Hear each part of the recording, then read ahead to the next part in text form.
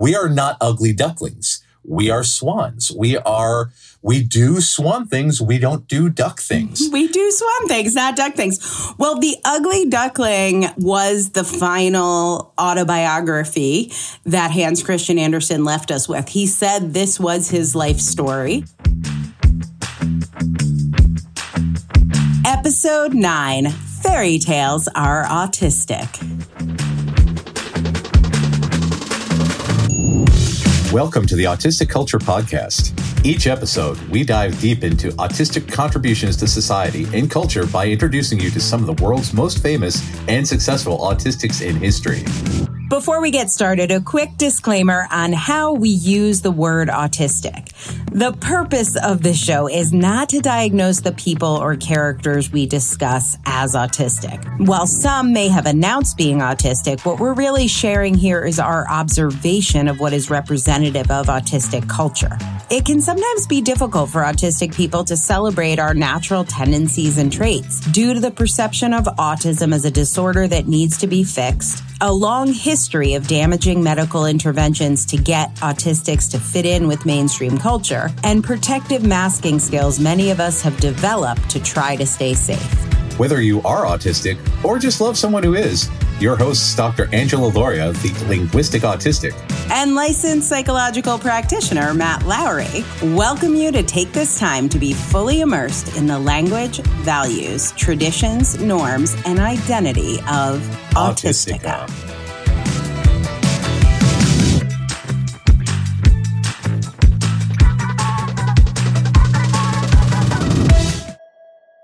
Well, hey, everybody. Welcome back to the Autistic Culture Podcast, where today we talk fairy tales. And we're going to go deep on one Mr. Hans Christian Andersen. That is Hans Christian, but not Hans. He was very particular. He was like a Mary Jo. He was a two-name dude. He was like, you can call me Hans Christian. That's what you can call me. That's my name. So I did not know that. We will not be referring to him as Hans. He is Hans Christian, or HCA. And before he found literary fairy tales, he wrote plays, travelogues, novels, poems, and was a performer. A performer, you say? He was. He actually, that's where he started. I love this story about him. He was born the son of a shoemaker. I guess that means he had no shoes. That's what I hear about cobblers' kids. His mom was superstitious. She was probably an alcoholic. She loved schnapps and snow white linens and Jesus. She had a deep religious fervor and was very concerned about trolls and ghosts. That is how Hans Christian got into that. Trolls. You like trolls? You like a trolls? Are trolls a big problem for the Danish people? If is fascinating. Read enough, you will find out. Ghosts and trolls. Look, Hamlet was from Hamlet's father, the ghost of Hamlet. Like that. That's all Denmark. So yeah. Mm-hmm. They got some big lore there. His dad was always broke and on some sort of borderline neurosis issues. And Hans Christian was like, get me out of Dodge. And he went to Copenhagen to be an actor. So you mentioned performance, and Matt, a lot of autistic people find their way into the worlds of music, dance, theater.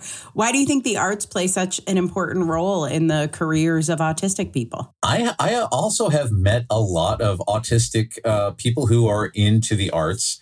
And honestly, I think that a part of it is that we spend so much of our life doing this whole masking thing that it just becomes a way for us to express ourselves and to get into these other worlds. Because if you can take on a persona, why take on a boring one? Instead of being a banker, I'm going to be a space cowboy. Why not? Part of masking, like a lot of times we'll talk about masking in this like negative way. It causes burnout. It's really hard. But part of it is the research that goes into it. Right. Yeah. So it's like, what do they do? Let me look. Let me write down. Let me make notes. For me, it's spreadsheets. I'll actually build spreadsheets of how do the normal people act. Yeah. Picking up on character traits, doing this intense character study. I guarantee you that the actors who do this method acting that just dive right in and become the character 24/7, those are some autistic traits right there. And we're going to talk hopefully on a future episode about Anthony Hopkins, who's a method actor. Yes. And also autistic. So yes, certified. Yeah. So we are very good at this. And Hans Christian Andersen always fancied himself quite the performer, actor, singer. He's 14 years old. He shows up in Copenhagen and he's like, who are the movers and shakers? Like, who are the people in Copenhagen who could get me cast?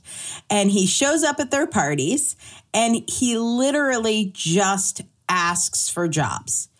He just straight out says, can you get me a job as an actor or a singer? This is very direct approach He for did a not 14-year-old. He did not inherit his father's self-esteem problems.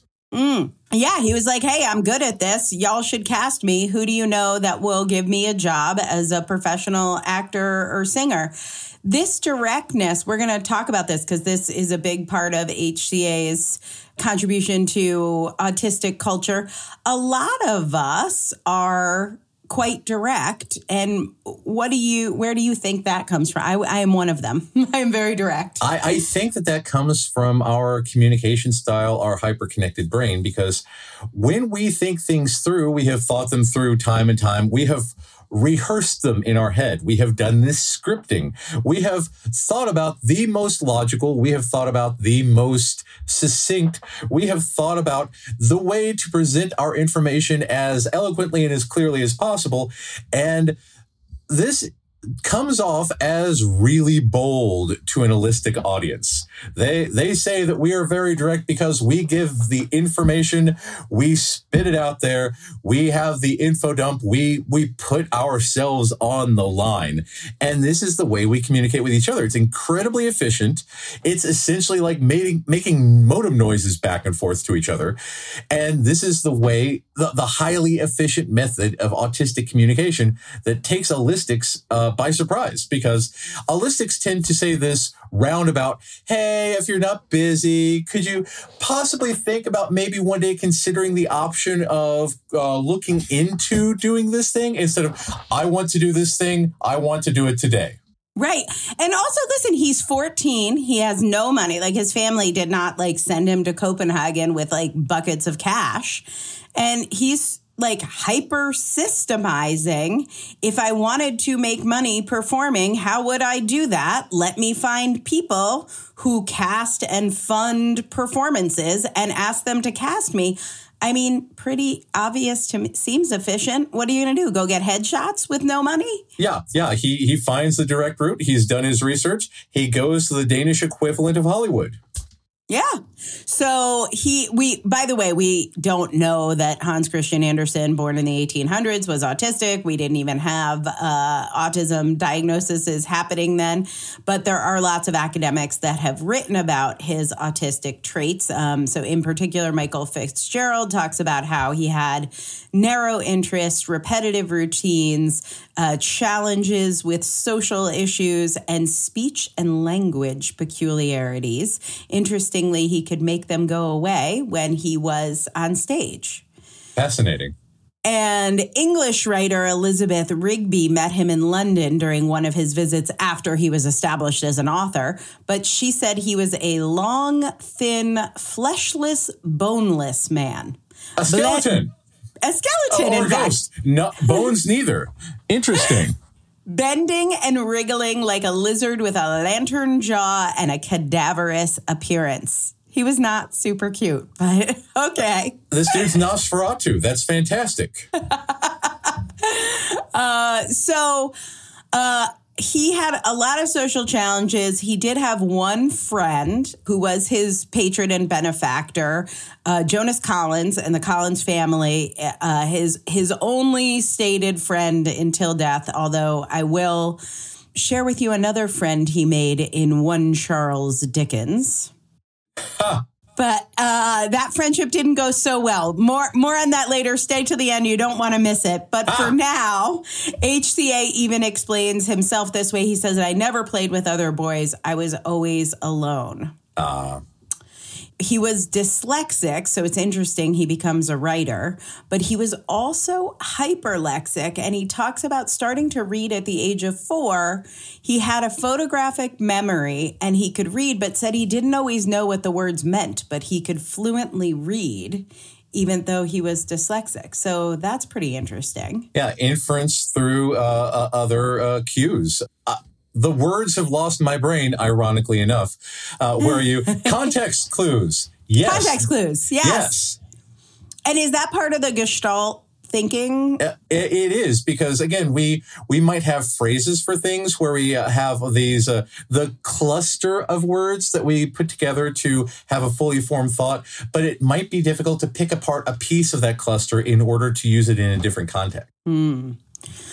So when I first did therapy, which was before I was diagnosed, one of the big challenges I had was my therapist would always ask me, what are you feeling? Ooh. And I literally spent years on this. I would just sit the whole therapy session. She would say, how are you? She's like, how are you feeling? How are you? And I would be like, how am I? You can do the neurotypical thing. I'm fine. How are you? I am also fine. I literally couldn't find my emotions. And HCA had challenges with this too. I think it's part of why he enjoyed performance so much, because the script tells you what you're feeling. Exactly. And he could do the emotion. So he got to express a lot of emotions through performance. But what he really wanted was to be able to write his life story. So he started writing his memoir when he was in his teens. And for about 10 years, he worked on his memoir, many, many versions. But his biggest challenge, he said, was that he couldn't find his emotions, which is actually part of autism. Yeah. The alexithymia is a very, very big thing because, okay, so the interesting thing that I found, the most popular and reimbursed by insurance modality of therapy for Aulistics is cognitive behavior therapy, because you pay attention to your behaviors, you pay attention to your thoughts, you pay attention to your feelings, but Aulistics feel their emotions physically and are able to compartmentalize and identify and process each individual emotion. Because we have this thing called alexithymia and accompanying interoception differences, we cognitively process emotions rather than feeling them, meaning that we might feel a sensation in our body. A lot of things that are common for autistic people is, instead of saying, I feel anxious, we say, I have a migraine, or I have an upset stomach, or I feel tightness in my chest. And that is how we know that we are able to label that experience as feeling anxious. But that's not a part of CBT, because again, holistic therapists are trained to say, where are you feeling that emotion? How did you feel that? What do you do about it? Well, I don't know. Who knows? We don't have a language for this. My brain just feels blank. Yeah. It's like there's nothing there. I look for it and I can't find it. And when critics would read the stuff he wrote, not even just his memoir, but when he was writing poems and writing plays, they didn't use this term. It's my term, but they would say it's very performative. It seems fake. That's interesting. It doesn't feel real. That's not how people feel emotions. That's not how Aulistics feel emotions. And that's the interesting thing about this, because so one of the things that I use a lot with people is what we call narrative therapy. Because narrative therapy is exactly like you're describing with Hans Christian Andersen, where we are able to relate to other characters and put our emotions into what we see on the screen or on the page. And if he's able to express his emotions through these characters, he has these characters on the page that he's able to get the emotional release from. And when we do narrative therapy, we look at situations where characters are experiencing things that we are feeling, things that we are experiencing. And that allows us to have this exterior lens because we are too close to the experience. We are overwhelmed by the experience and we can't dissect it. But when we see it outside of us, it allows us to go into this greater detail, greater depth of analysis. It's essentially like sharing memes in order to express our feelings. And that's a very, very popular thing for autistic people because we can say, oh, yes, that character in that book feels this way, and I can relate to that character in that book, so therefore I feel that way. And again, this goes back to our cognitive processing because we can totally cognitively process exterior emotions. We know what other people are feeling. We may not know how to respond to it appropriately, but we understand it. And this is the thing that holistics don't get. And that's why they claim that we have no theory of mind. They claim that we have no empathy. We are just overwhelmed a lot by emotion because they're so big for us. And they're so big that it just shows up as nothing I can put words to. Yeah. Yeah. Just this omnipresent blah. Blah. Yeah. Exactly. I'm like big, blah, blah. Yeah. And that's why having a script, having this exterior analysis is wonderful. But again, because we don't express things like holistics do, we don't have the same, through extensive masking, through extensive work, we obviously can show holistic emotion. But this is a big reason why autistic actors might look into this because they say, people have criticized me for not showing emotion. I wonder how other people do it. And they get into the acting. Mm-hmm. It's all about the research because, God, we love the research. We love the research. So what HCA felt was insecure, lonely, frustrated, anger, shame, but he couldn't get those on the page until he found fairy tales because it let him do it in this really big way, in this almost memified way. These characters were like fake, so he wasn't having to be authentic human reaction the way someone would react. He could do that and was hugely celebrated. So his first fairy tale collection was published when he was 29. Nice. And immediate success. So this is the opposite of Emily Dickinson, who is like perfecting everything and published nothing while she was alive. He was wildly celebrated, and I don't think it would be possible to be listening without knowing some Hans Christian Andersen fairy tales. But Matt, do you have a favorite HCA fairy tale? I think that my favorite and the one that I tell people about the most, and I legit tell people all the time, is The Ugly Duckling. Because it so defines our experience as autistic people because we are not defective holistics. We are not defective neurotypicals. We are not ugly ducklings. We are swans. We do swan things. We don't do duck things. We do swan things, not duck things. Well, The Ugly Duckling was the final autobiography that Hans Christian Andersen left us with. He said this was his life story. And as you mentioned, character grows up thinking he's an ugly duck, and his mom talks about him behind his back. This is what his mom said. Matt, read this for us. He isn't so handsome, but he's as good as he can be, and he swims just as well as the rest, or I should say, even a little better than they do. I hope his looks will improve with age, and after a while, he won't seem so big. He took too long in the egg, and that's why his figure isn't at all as it should be. She was literally talking to another duck in the pond. She's like, yeah, the duck comes over and he's like, you have such beautiful babies, except that one. She's like, yeah, I know, he's kind of fucked up. Ouch. I know a lot of holistic parents who use similar language about their autistic children, and it's heartbreaking every single time. So I remember taking it was like a 17 magazine quiz with my mom. And it was like, do you and your mom get along? You take the quiz, your mom takes the quiz, and we'll tell you what kind of mother-daughter pair you are. And my mom took this quiz. I took the quiz, but it was my magazine.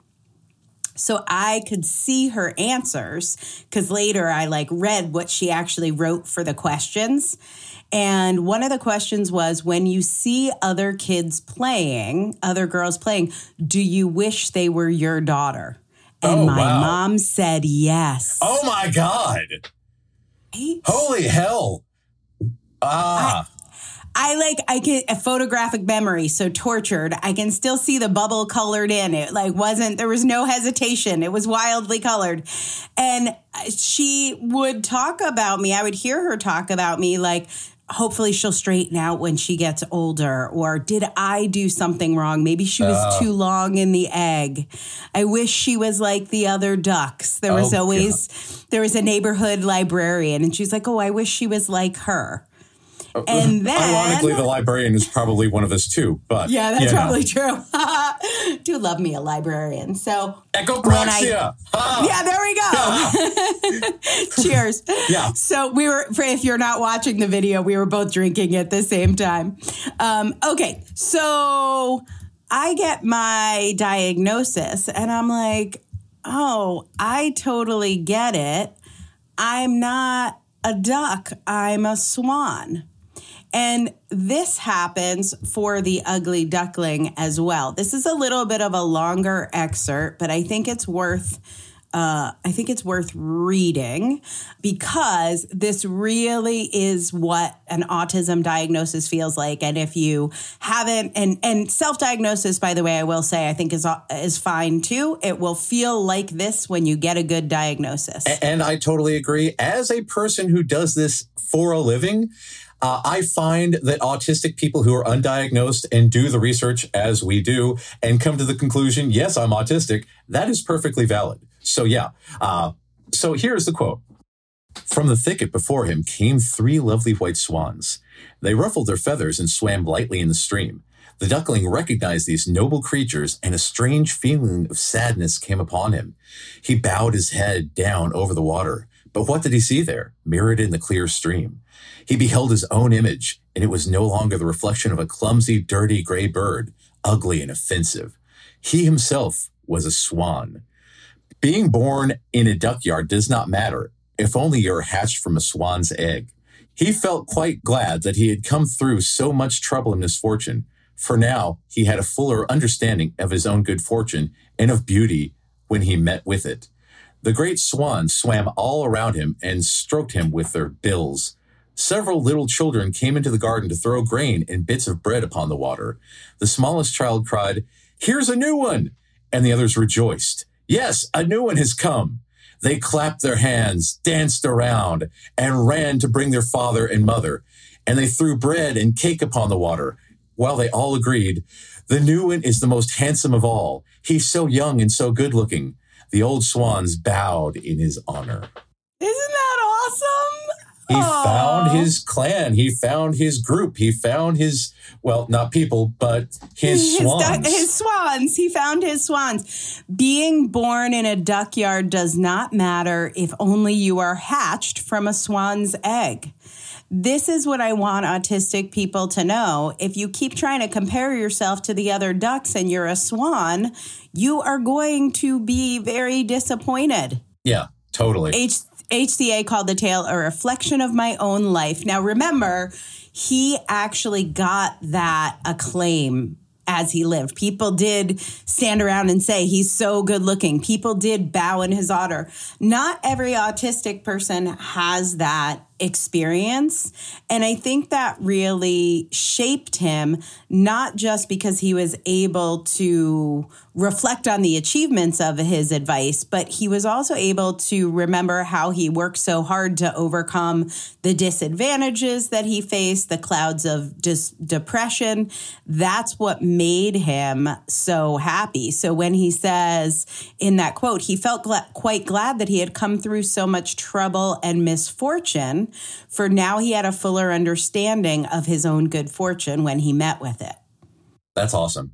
That's a journey that continues. I don't think it has fixed points. I think when you are diagnosed, that's a moment. And then that doesn't mean it fixes everything. It's a journey. When people get their strengths-based autism diagnosis from you, Matt. I sort of imagine you throwing bread and cake and squealing. This new one is the best of all. Is that what it's like for people when they get that document from you? It's so, honestly, people have asked if I can make up a document that says essentially, congratulations, you're autistic, so they can have a certificate of autisticness to show to people, because it is a coming home. It is a reckoning that says that you are not defective, that you are a beautiful autistic swan. And this is a neat thing, because when you finally find your people, a whole bunch of people who love research, a whole bunch of people who love reading and hyperfixations. And like we talked about before, the euphoria that comes with special interests, the euphoria that comes with research and finding new things to dive into, and the euphoria that comes with info dumping back and forth with other autistic people. If you are an autistic person who has never had the joy of mutually info dumping with other autistic people, you have not you have not found that joy. You can't possibly imagine how great it is. But you can, because you can meet other autistic people and find other swans. So do you think this is why, like, one of the most common reactions I get when I tell people I'm autistic is you don't look autistic, which I think is fascinating. It is very painful to me. Like, it's like physically painful to hear that. And I imagine if you looked at a swan and said, you don't look like a swan, you look like a duck, it feels a little like gaslighty. I'm like, what the fuck are you talking about? Do you know anything about autism? I 100% look autistic. What does that mean? Yeah. And I think that comes from, again, the reason that ABA is a $1.8 billion a year industry is because it has to manufacture a problem in order to provide a, quote, cure for it. And in doing so, it dehumanizes us. And when people hear about that, they automatically assume other things, that we're some sort of barely sentient homunculus that shambles around and maybe 3 eyes, I don't know, an arm a foot longer than the other. Who knows? Because again, we are human. We look just like anybody else. And this is a thing that throws people because they can't see our brains. Right. My neurons are not on display. That's why I want the certificate from you. Diagnosed. Exactly. We love sharing stories of autistic culture. And if you are seeing yourself in any of these stories and you're wondering if maybe you're one of us, or maybe you're already diagnosed or self-diagnosed, and you want to know if Matt can help you live your life better and be more authentically autistic, check out his website at mattlowrylpp.com. That's Matt, M-A-T-T, Lowry, L-O-W-R-Y. And then that LPP, it stands for Licensed Psychological Practitioner. So head on over to mattlowrylpp.com and learn more about working with my buddy Matt. So I always felt different. I think that's a very common thing. And I must have made my grandmother read me the Golden Book of The Princess and the Pea about 1,000 times. Yep. And like the main character, I was very sensitive to anything that was out of place. And that was made to mean that I was difficult or histrionic, or one of the things that they always said about me was do you know the story of the little boy who cried wolf? So I was always compared to the little boy who cried wolf. And in The Princess and the Pea, HCA turns this on its head. And this was why I wanted to hear it over and over and over again, because this specialness, my sensitivity, was not only acknowledged in this story, but it was made to be something special. Here's a little bit from The Princess and the Pea. They could see she was a real princess, and no question about it, now that she had felt one pea all the way through 20 mattresses and 20 more feather beds. Nobody but a princess could be so delicate. Bam. Thank you, HCA. Affirmed. And that's the thing, because of our hyperconnected brain, we don't have a sensory filter. It turns out, so they've actually done studies. When they found that our brains were hyperconnected, they did these studies, they did these brain scans, and it turns out that neurotypical people tune out 98% of all sensory data. 98%. And we don't. We are hypersensitive to the world around us. We hear lights buzzing. We can hear electricity in the refrigerator. We can hear and sense our socks are itchy. That's the reason I'm in bare feet right now. Same. The world is overwhelming for us. It's chaotic. And this is exemplified in The Princess and the Pea because she feels it, whereas other people wouldn't. And that's the reason she's royalty. And like, if you're being told over and over again, Angela, you're being so dramatic. Why are you so dramatic?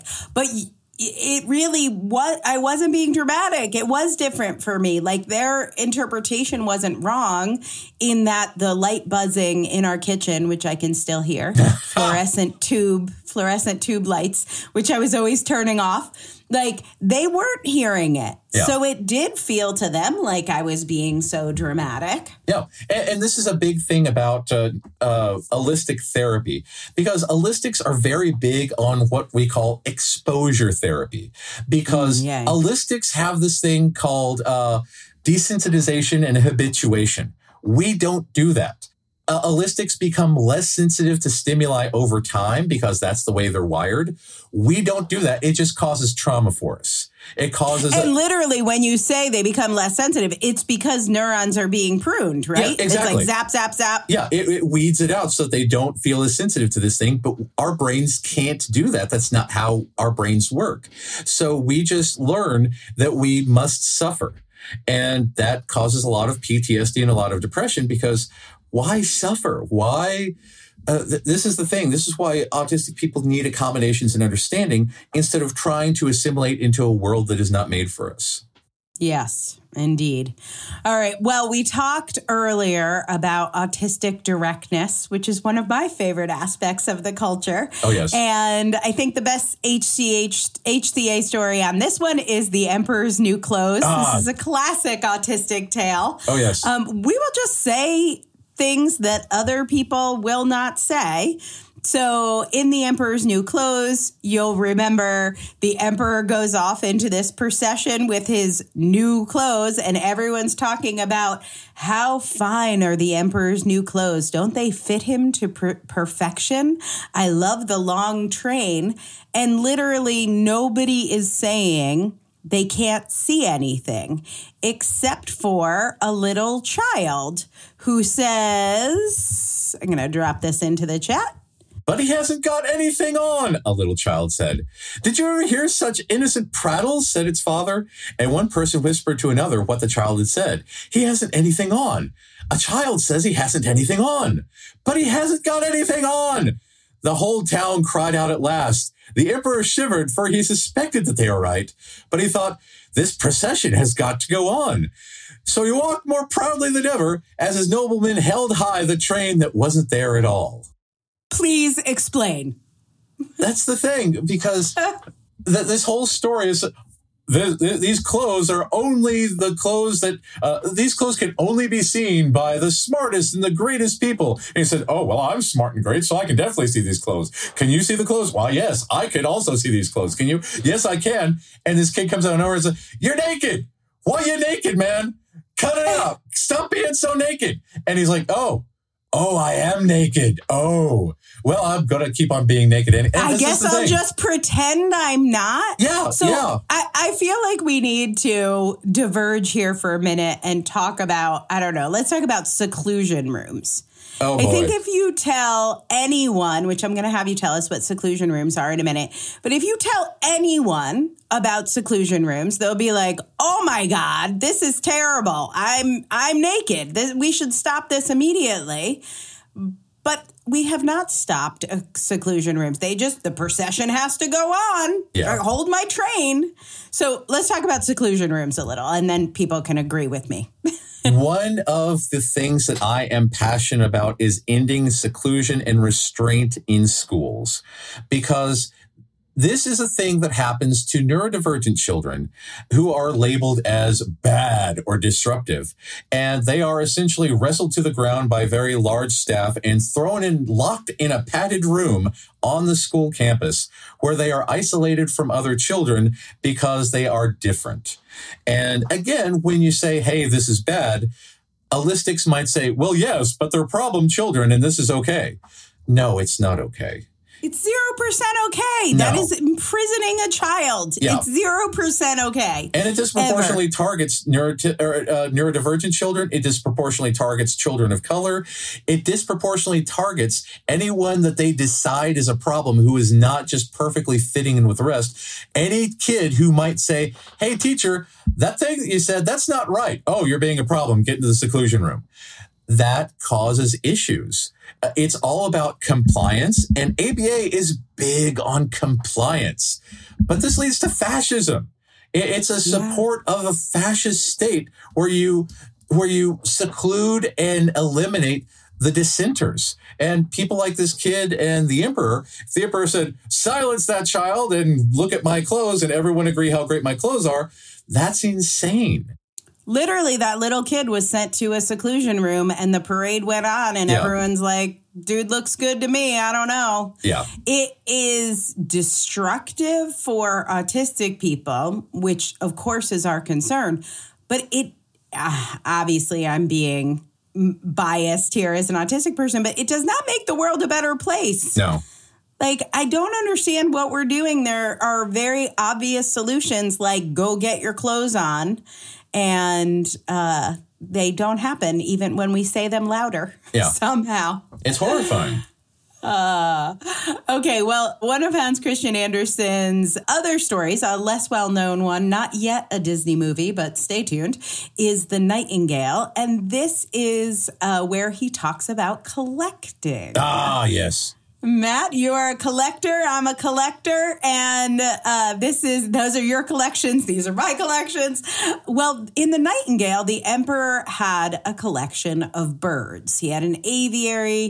He had these birds. And the very annoying thing is the birds would not sing on command. So he had this favorite bird. He loved it when it sang. He couldn't get this bird to sing. And so he got a gift of a mechanical bird that worked on command. And this is a little bit about the mechanical bird. The emperor is mesmerized by a glittery mechanical nightingale made of jewel-encrusted gold that can sign as well as the real bird. He makes it sing 32 times and doesn't grow tired of it. He perseverates on the bird to the exclusion of everything around him, including the authentic bird that really does care for him. So making it sing 32 times is like me having my grandmother read me The Princess and the Pea 1,000 times. What's the repetition thing all about? We are comforted by routine. We are comforted by expectancy. We are comforted by this test, retest reliability, because I explain to parents of autistic children that every autistic person is a scientist, that we love testing and retesting our hypotheses to make sure that the world works in a nice and orderly fashion to combat the inherent chaos that comes from being overstimulated. And when you're able to make the world work like clockwork and make sure that everything goes as it should and it is predictable, the world is easier for us to handle. So I want to talk about sensory overwhelm and then sensory seeking, because the emperor loves this. Is super glittery. The singing is actually loud. He's waking up everyone in the kingdom with this bird singing. They're like over it. And so if he's so sensitive, if we're so sensitive as autistic people, what is the other side with the sensory seeking piece? I actually explained this to somebody the other day. So due to the hyperconnected brain, on the one hand, we do experience the world very chaotically, right? We are overloaded by sensory information, and that's why we need this order. But once we get this order, the brain still is hyperconnected, and we do this thing that I call data seeking. We need novelty. We need stimulation in a way that works for us. So within this stable world, we need newness. We need novelty. Some people love eating new foods. Some people, like me, enjoy collecting mythical objects from all around the fictional worlds, including this Bubo from Clash of the Titans, which is a nice mechanical owl. And we need novelty. We need exploration. We need research. We need new books, new ideas. This is part of who we are. And some people might not understand that our brains require this to be happy, even though other things might freak us out. And they say, how can you be both sensory seeking and sensory avoidant? But that's the thing. It's a different parts of the brain working at the same time, doing the same thing in different ways. And this is the thing about being human. We are multifaceted and we are complex. We are not easily explained. I hate random loud noise. Like, it'll throw me off for hours. But if I know to expect noise, it doesn't always upset me. And I've built a lot of supports in my life and supportive people in my life. I was just talking with my sister about going to a basketball game. And we're going to go to this basketball game. And she's like, unless you don't want to come, I know it's really loud. It's going to be really loud. And I'm like, yeah, but that's not the kind of loud that's going to bother me. Like, if you drop a knife in the kitchen, on the kitchen floor, that's it. I'm done for 2 hours. But the loud of people cheering at a basketball game, I'm totally fine with. That doesn't bother me at all. And she's like, that doesn't make sense. It's much louder. Well, it's the analogy of taking a shower versus someone randomly spraying you with a hose. It's still the same water droplets. It's still being, affected by the water. But one is where you choose it and you plan it and it's your call. Whereas another surprises you out of nowhere. And it's so disturbing that you might throw a rock at them. Yes, correct. Yeah, because this is just how our brains work. So researchers have found that there are differences in the rods and cones of autistic people. 85% have been shown to see colors with greater intensity, including a red that appears nearly fluorescent, vibrating with intensity. Of course, I want to look at that. That sounds fantastic. Give me the sparkly stuff, shiny. I want to see all the sparkly stuff as long as it's where it's supposed to be. Yeah, because you don't want to be surprised in the middle of the night by the color florp. No one wants that. But if I know I get to see it, give me more. Exactly.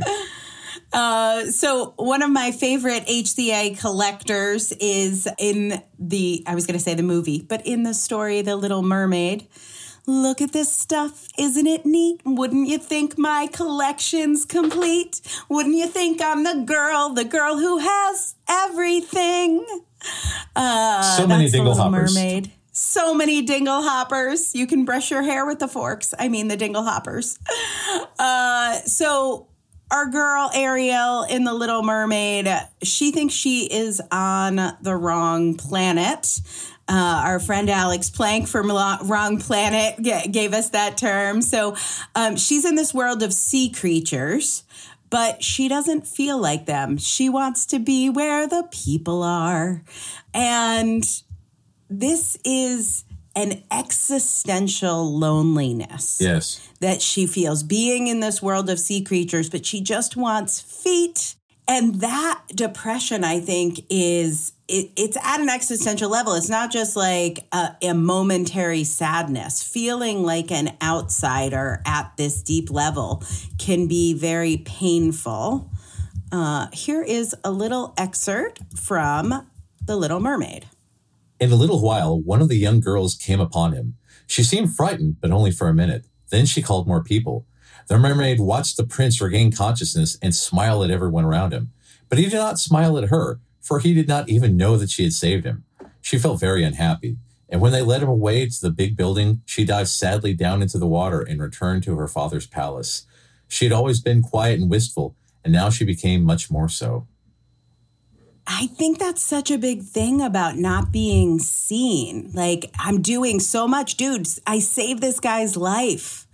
how can he not see me? How can I not be recognized? And I feel like in workplaces, in families, in friendships, autistic people are like overly productive. They're like, let me do something amazing and then maybe you'll see me for who I am. Exactly. But it's hard to be seen or recognized. It's like you can be brushed over this is actually in a different way. Yeah, this is actually a thing called that leads to autistic burnout, because people can become addicted to this performance, to this overproductivity, to thinking that maybe if I try just a little harder, I'll finally get that recognition. Maybe if I work 70 or 80 hours a week, somebody will finally acknowledge my worth. Somebody will finally say that I'm good, that I rescued the prince, that I did all these things. And then you're so exhausted, you just fall apart. People sacrifice so much of themselves in order to get that acknowledgement. Nice segue, because here is what Ariel sacrificed. In order for her to finally be seen, she's like, maybe if I grow legs, then I'll be seen. So she makes a bargain with a sea witch, and she purchases legs with her voice. And I think metaphorically, a lot of autistic people do this with masking. The trade-off costs her. And I think this echoes the way we as autistic people can sacrifice our natural selves to get being accepted and welcomed by the neuromajority. And then it doesn't even work that great because now we've lost our voice, literally, who we are, our authenticity, the thing we have to offer, the thing that is most beautiful about us. When we give that up to fit in, now what are we actually doing? Exactly. Yeah, I masked for years in community mental health because a supervisor once said that I should never, ever, ever tell people that I'm autistic because they would think less of me. And even working with autistic clients, doing autism evaluations, I never, ever again revealed to other staff members that I was autistic because I didn't want that discrimination. I lost my voice. And I did the autistic community a great disservice during that time in my life out of self-preservation. And it's a period of my life I really regret. I feel that so deeply. And I think that's not to say there are not times and places for masking, but I think one of the questions that the Little Mermaid calls us to ask ourselves is like, what will I give up? How much can I give up? If you give up 15 minutes or even a half a day of napping on the couch in order to go socialize at a party for somebody who you really like, okay, maybe we can make that trade-off. But when you give up the truth of who you are for anyone, even someone who you really love, like Prince Eric. By the way, Prince Eric, not that impressive of a dude. Just going to say, let's not give up your life for Prince Eric. But anyway. I got to say, I would not go for someone who eats my friends. Right. Just saying. It's one of the issues. Yeah. Yes. Yeah. Fish eater. Oh, my goodness. When autistic people find a special interest, they go deep and have a lot of knowledge, even if they don't have that formal education background to go with it. If you want to capture your spin in a book, check out Angela's work at differencepress.com, differencepress.com, and find out more about becoming an author and establishing your credibility with a book.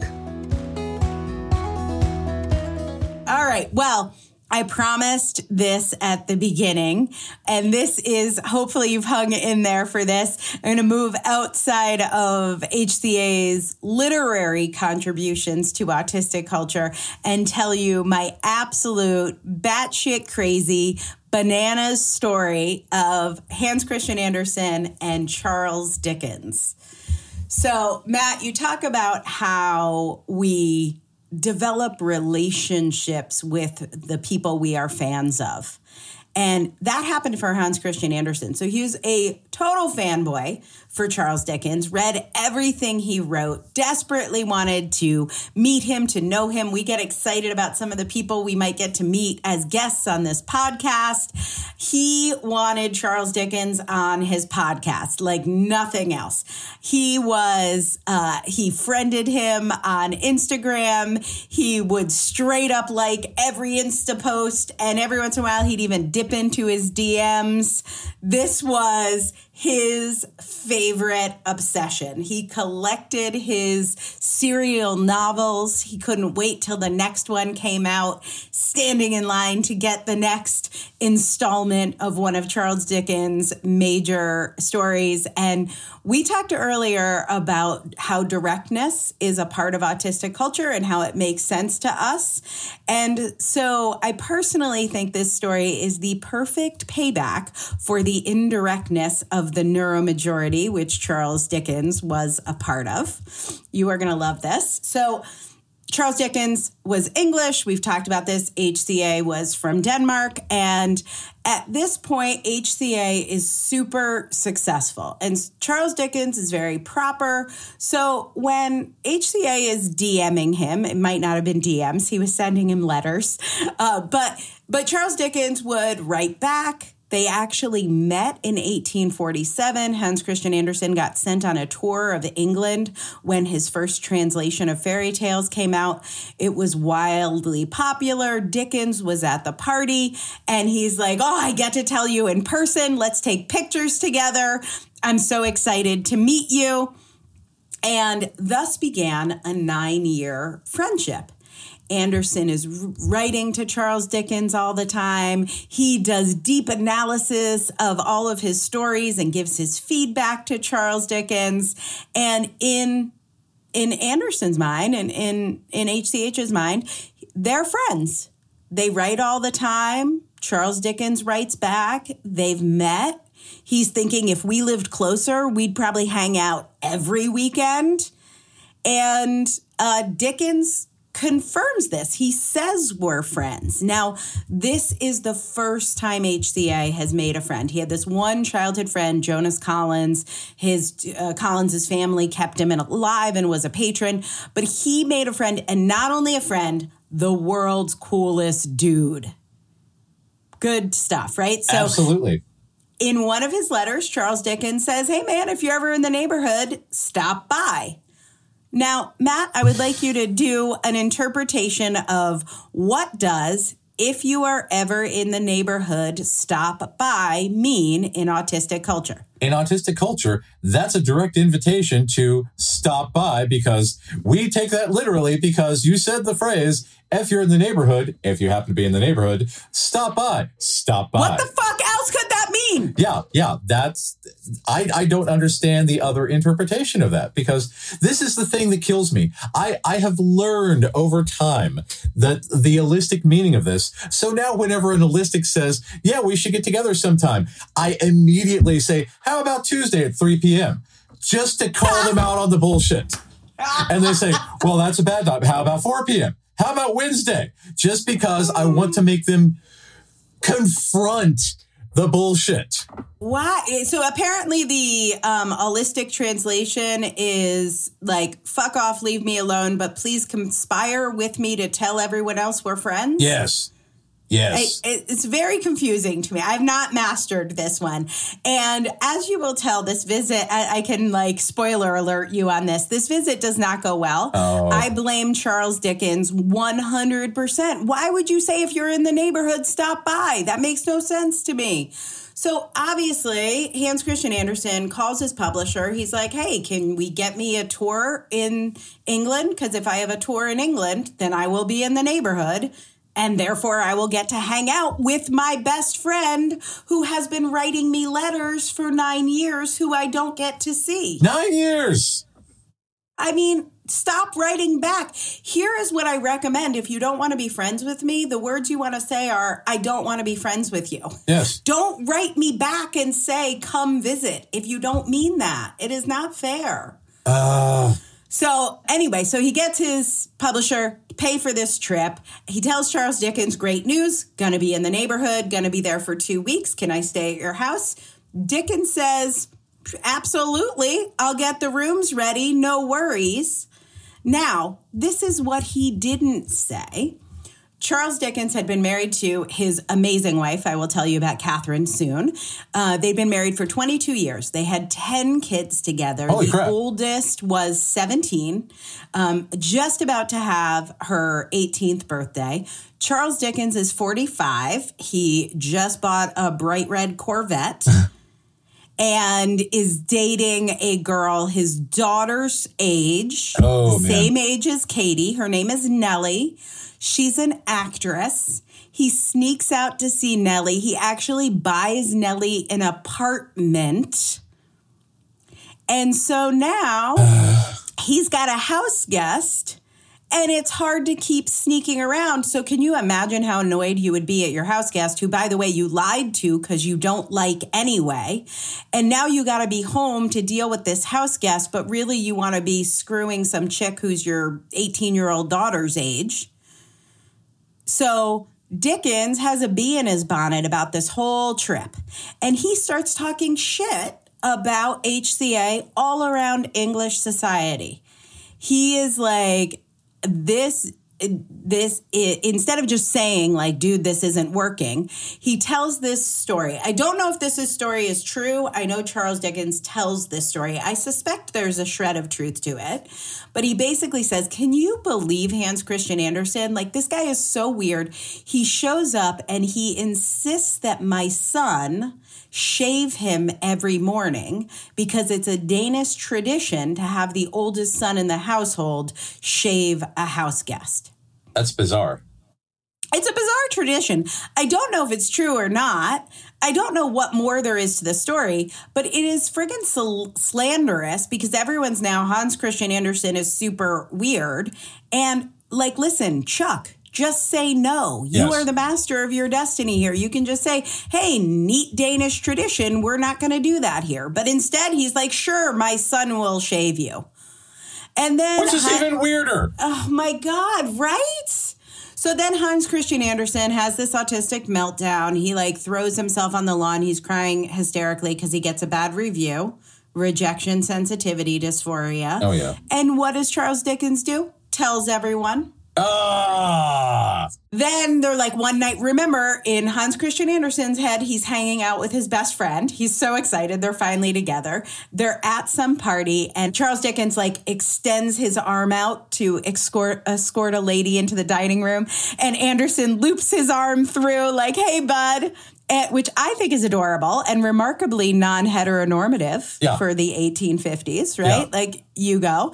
And literally Dickens is like making fun of him for being gay, for like touching his elbow. Oh, my God. So anyway, everybody tells this story as if Hans Christian Andersen is so terrible and Charles Dickens was so put upon. And they leave out the fact that he is trying to cover up this affair by putting all the focus on the autistic bloke. And eventually Hans Christian Andersen, heartbroken, oh, I don't have the one fucking friend I thought I made. He eventually leaves. He stays for 5 weeks because he's trying to like fix shit. He's trying to figure out what went wrong here. And then he finds out Charles Dickens is talking about him behind his back. He goes back to Denmark and Charles Dickens writes on the guest room mirror, Hans Andersen, by the way, calling him Hans. He's Hans Christian. But anyway, Hans Andersen slept in this room for 5 weeks, which seemed to this family ages. Rude. Rude. You can't spell Charles Dickens without a dick. That's exactly. And that is the name of the episode. Exactly. So if you would like to see this story through a neurotypical lens, Bleak House Guest is on Showtime, and it tells you the exact opposite of the story I just told. And it will tell you how weird and strange and gangly and awkward and, I don't know, homoerotic Hans Christian Andersen is. Enjoy. But I am just saying sometimes I wish the whole world spoke directly like we do. Yes. I know there are like the Germans, the Dutch, the Israelis. They're much more direct. There are ethnic cultures that are more direct. And as a neuroculture of autistics, I think Charles Dickens got what he deserved. Yes. Yeah. So there. Yeah. Oh, Catherine, by the way, total rock star, his wife. She was an author in her own right. And after he left her for this 18-year-old, the mother of his 10 children, he lied and said that he ghost wrote her cookbook. He couldn't even cook. He called her an alcoholic, a drunk, and hysterical. Her book, though, is called What Shall We Have for Dinner? And I think she should get a Netflix special for What Shall We Have for Dinner for feeding 10 kids and some asshole. Yeah, seriously. That's insane. Oh, he sucks. Right? I changed my whole tune on Charles Dickens, man. Yeah. So if you can make an autistic person a scapegoat, though, it is like a nice distraction. It's not like we've never been the scapegoat before. Yeah. And that's the thing, because it's so easy to blame, quote, the weird one for everything that goes wrong. So in couples counseling, this is called Cassandra's syndrome, because they inevitably blame the autistic partner for everything that goes wrong, for not getting social cues, for not being language words. Words, language. Yeah. For saying, hey, could you shave me? Could your oldest son shave me? Wouldn't that be fun? Yeah. Yeah. Like, I don't know. That's not your thing. I mean, it's weird. I'm not saying it's not weird, but just say, dude, that's weird. Yeah. Yeah. And that's the thing. It's just, it puts all of the problems on us instead of this cross neurotype communication mismatch. Right. That double empathy problem. Exactly. More on that to come. So. Totally. This was my romp through autistic culture terrain with our Danish friend Hans Christian Andersen. I told you it would be bananas. What'd you think? Definitely.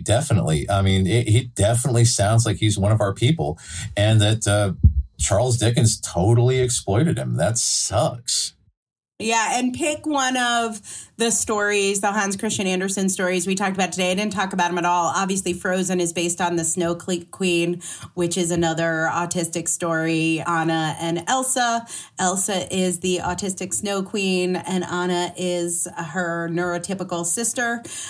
So there's so much more to explore. But if you're feeling lonely and you feel like you don't fit in, pick up The Ugly Duckling. That is our collective autobiography. So, Matt, leave me with a morsel. What is something you loved about being an ugly duckling or a beautiful swan in Autistica this week? I had the opportunity to speak to a class at a local college about autistic culture and to tell people about why we are different, how we are different, and how to better support us, and how they can change their practice in order to better help autistic children. And afterwards, people came up and said, oh my, this is great. And I think that I may have converted someone who was previously into doing ABA and said, oh, I didn't realize that this was bad. I think I'm going to change paths. So I think I may have saved at least one person from the ABA machine, and therefore saved some kids. So, awesome. Yeah. You can help us save some people from the ABA machine too. Please rate, review, like, share, tell someone you love about this podcast. It literally can save someone's life. So thank you, Matt, for joining me for a romp through Hans Christian Andersen's fairy tales. Absolutely.